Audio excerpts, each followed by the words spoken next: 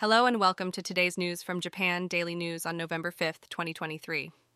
In our top news stories today, tensions rise in the waters near the Senkaku Islands in Okinawa as Chinese vessels continue to enter Japanese waters.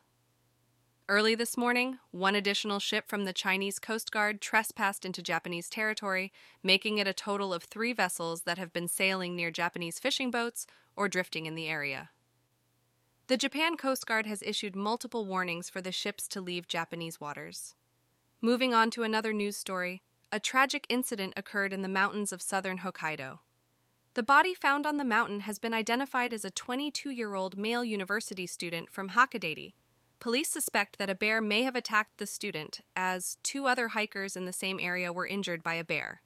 Investigations are ongoing to determine the exact circumstances.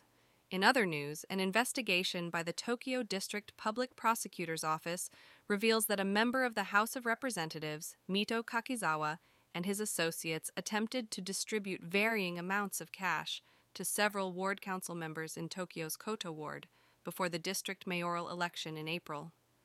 Kakizawa's side claims that the cash distribution was part of a goodwill gesture during the concurrent ward council election and not related to bribery in the mayoral election.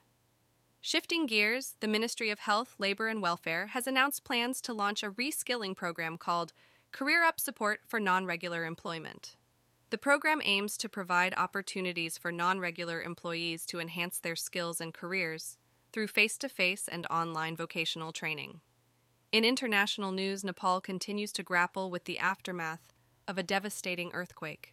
The earthquake, which occurred in the early hours of the 4th, has claimed the lives of at least 157 people. The region has experienced subsequent tremors, leaving many affected individuals in need of assistance and support. And in sports, the Japan series between the Hanshin Tigers and the Oryx Buffaloes is heating up. In the 6th game of the series, Oryx pitcher Yudai Yamamoto secured a complete game victory, bringing the series to a tie at 3 wins each. The decisive 7th game will determine the champion. Fans from both teams showed their support throughout the game, and the streets of Osaka's Minami district remained calm and orderly.